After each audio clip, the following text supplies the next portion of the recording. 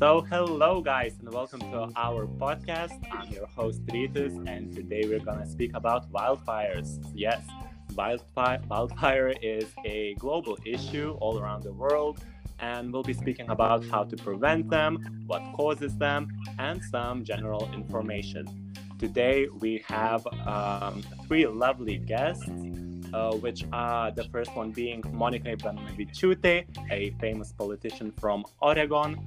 The second one is Gintarė Jurkšėnaitė, an environmentalist from the heart of California. And last but not least, a well-known firefighter from Europe, Lithuania, working in California. Yep. Okay, starting this topic, I'd like to do some little terminology. And what is wildfire? Well, according to Google, wildfire is an uncontrollable fire that burns in the wildland vegetation, often in rural areas. Wildfires can burn in forests, grasslands, savannas, and other ecosystems, and have been doing so for hundreds of million years. Yeah, so that's not a new thing. They are not limited to a particular continent or environment. So basically they can happen almost everywhere, and wildfire is a uncontrollable fire, I guess. Speaking about how these fires start, well, a fire needs three things: fuel, oxygen, and heat. Sometimes fires occur naturally, ignited by heat from the sun or lightning strike. However, most wildfires are because of human carelessness, such as arson, campfires, discarding lit cigarettes, not burning debris properly, playing with matches and fireworks. Of course, that can be caused by many different issues. Speaking about some history, there, as I mentioned before, wildfires is an issue for many million years, and some of the more known ones are the Black Dragon Fire, which happened in China, 1987. It burned a total of 80 million acres.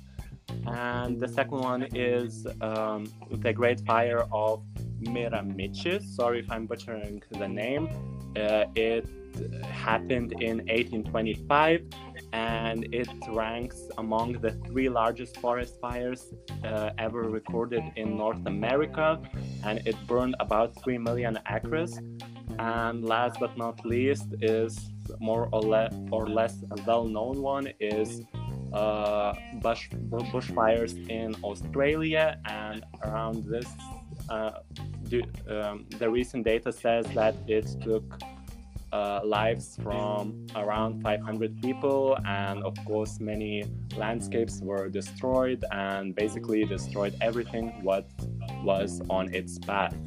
Okay, so that was a brief history on wildfires, and I'd like to have our guests a chance to speak and enlighten us more. Let's start, I guess, with Monica Ivanovičiūtė, who, as I told previously, is a famous politician from Oregon. And yeah, Monica, say hi. And so hello. So first of all, thank you for having me as a guest. It's really a pleasure. So I want to talk about a little bit, about the causes for the fires, as well as look at everything from the side, of politics. And also I want to talk a little bit about communities, people, and how they influence all of this. So as you probably know, people light forest fires for many reasons. Some fires are started for practical, beneficial reasons. Some are accidental, and others, are deliberately lit to cause damage. And, wildfires have the potential to be harmful to forest ecosystems, human communities, which I think is really sad. Because, in my personal opinion, current resources, need to be redirected to support research that improves the understanding of fire causes and effects. Because I think it's necessary to identify, existing management practices that predispose ecosystems to harmful fires. So forest departments, I guess, need to invest more in the promotion of management systems, that mimic natural fire regimes or take advantage of well-established fire use or natural fire. I think they also need to develop tactics to prevent recurring harmful fires, establish reliable fire monitoring programs, and strengthen, the involvement of key stakeholders, especially local communities, in fire management. And so, as much as I know, for many years, United States forest managers allowed the accumulation of large amounts of fuel in western forests, which, I find really shocking, by attempting to totally exclude fire. Eventually this created, conditions for very destructive wildfires that are proving impossible to contain. And as you probably know, as we can see from this year and everything, the situation is getting worse and worse. And also, you might know that in some tropical forests, conventional logging practices have encouraged harmful dry season fires, through accumulation of large amounts of logging waste and, forest drying caused by increased canopy openings. So basically, there is strong evidence that, reduced impact logging can minimize the opportunities for the start of fire. It's obvious that, humans are very responsible for all of this.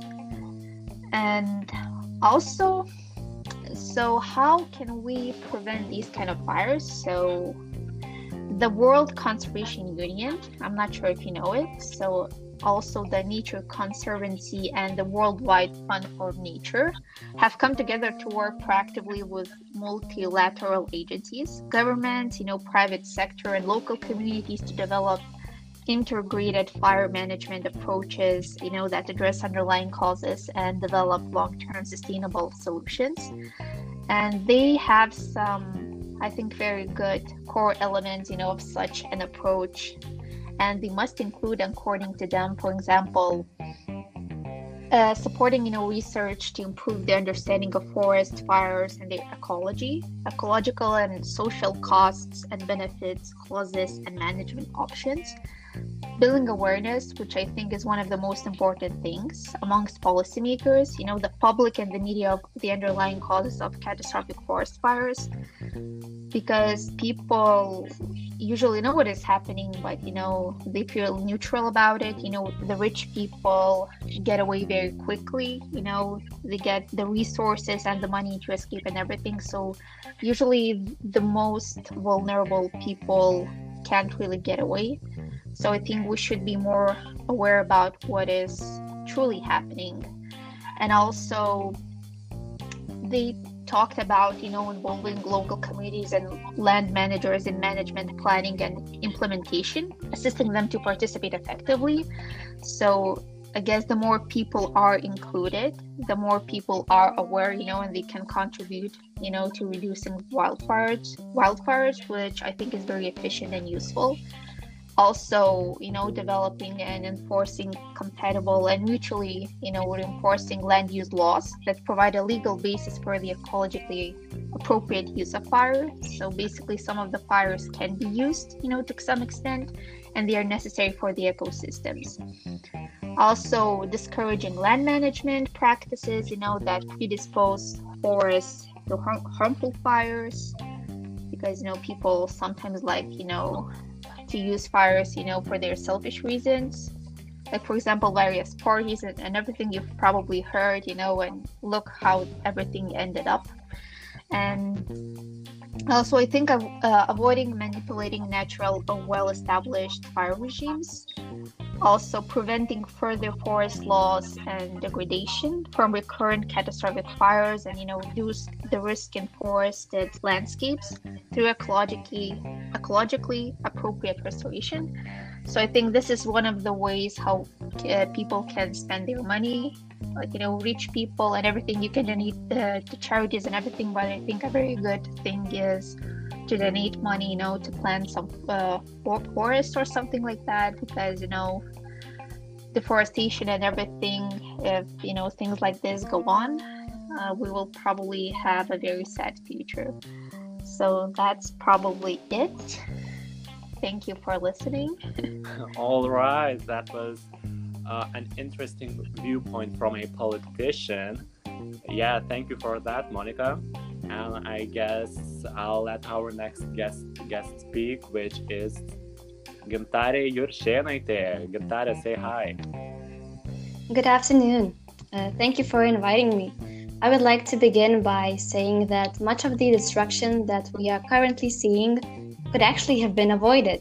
And if a few of fire management habits don't change, we will lose many more forests. Some of them won't recover in our lifetime or even in our kids' lifetime. The fact that in the United States an area that's larger than the state of Oregon has burned in just the last 10 years and tens of thousands of homes have been destroyed is horrible. I would like to provide some historical facts as well. For 10,000 years, natives burned forests intentionally and frequently. They used fire to burn meadows and to thin certain forests so they could grow more food. They used fire to increase graze for the animals, and most importantly, they figured out that if they burned in the spring and the fall, they could avoid the out-of-control fires of summer. You may wonder what caused wildfires. Fires were unintentionally blocked by rails and roads. The cattle and the sheep ate the grass. Then along came fire suppression and logging, removing the big trees. All these factors work together to let the forest fill in. Dense carpet of forest causes many troubles. Because trees are growing so close together and because tree species, sizes, and age are so similar across large areas, fires not only move easily from acre to acre, but now so do diseases and insect outbreaks.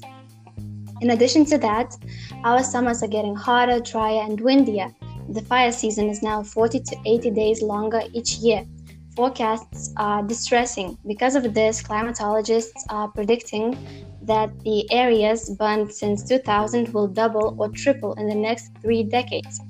Obviously, some measures must be taken. We need to put the right kind of fire into the system again. It's how we can resize the severity of many future fires. We can use prescribed burning to intentionally thin out trees and burn up dead fuels. We do this systematically to systematically reduce those dead fuels and keep them reduced.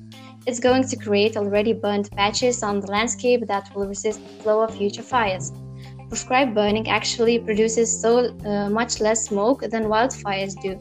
However, prescribed burning smoke is currently regulated under air quality rules as an avoidable nuisance. We do fight too little prescribed burning, and then we continually eat smoke in the summers from mega fires. We can also combine mechanical thinning with some of these treatments where it's appropriate to do so, and also capture some commercial value as well. Instead of putting all of the wildfires out, we need to get some of them back to work. Thinning forests and reducing dead fuels, we can herd around the landscape when it's appropriate to do so to help restore the power of the natural patchwork.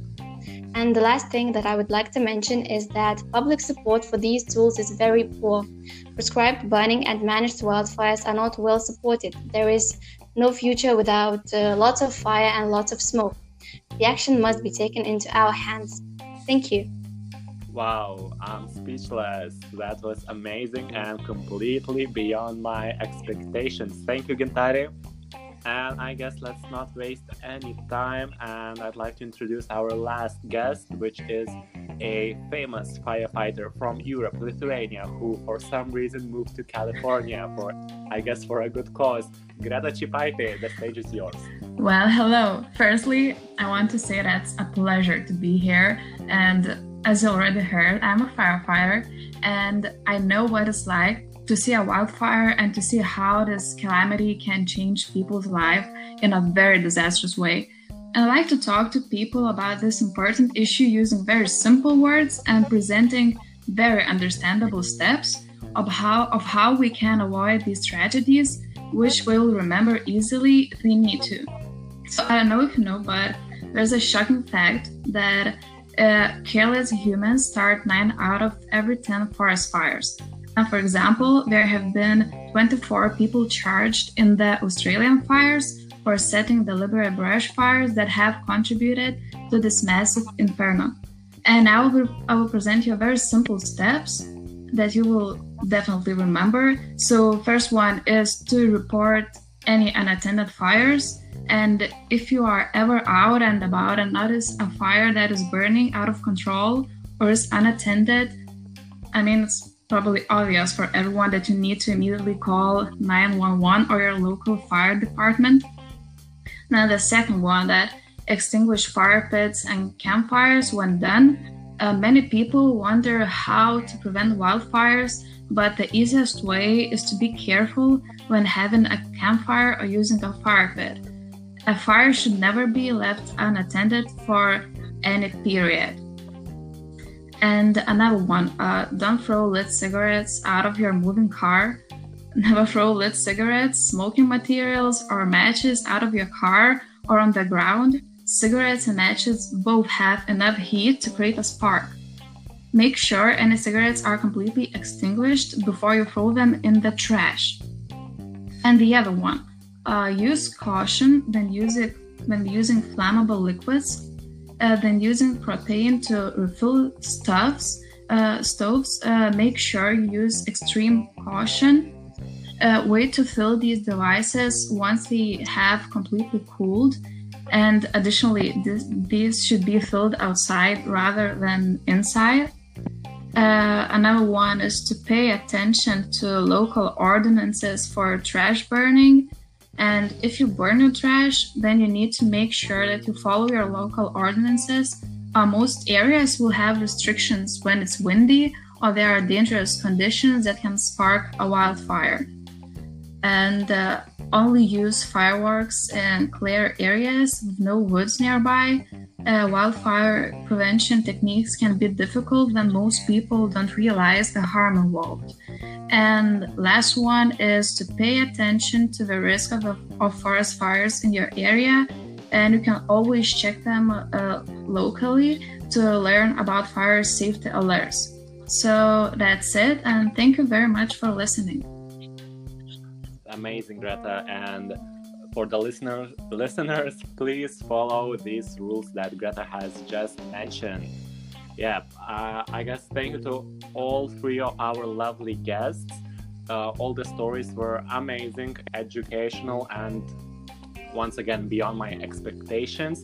And yeah, thank you, ladies. And to finish this off, I just like to say, to ask our listeners some questions. Where will you go to play when your favorite places are burned black? Where will you go to breathe deep and slow?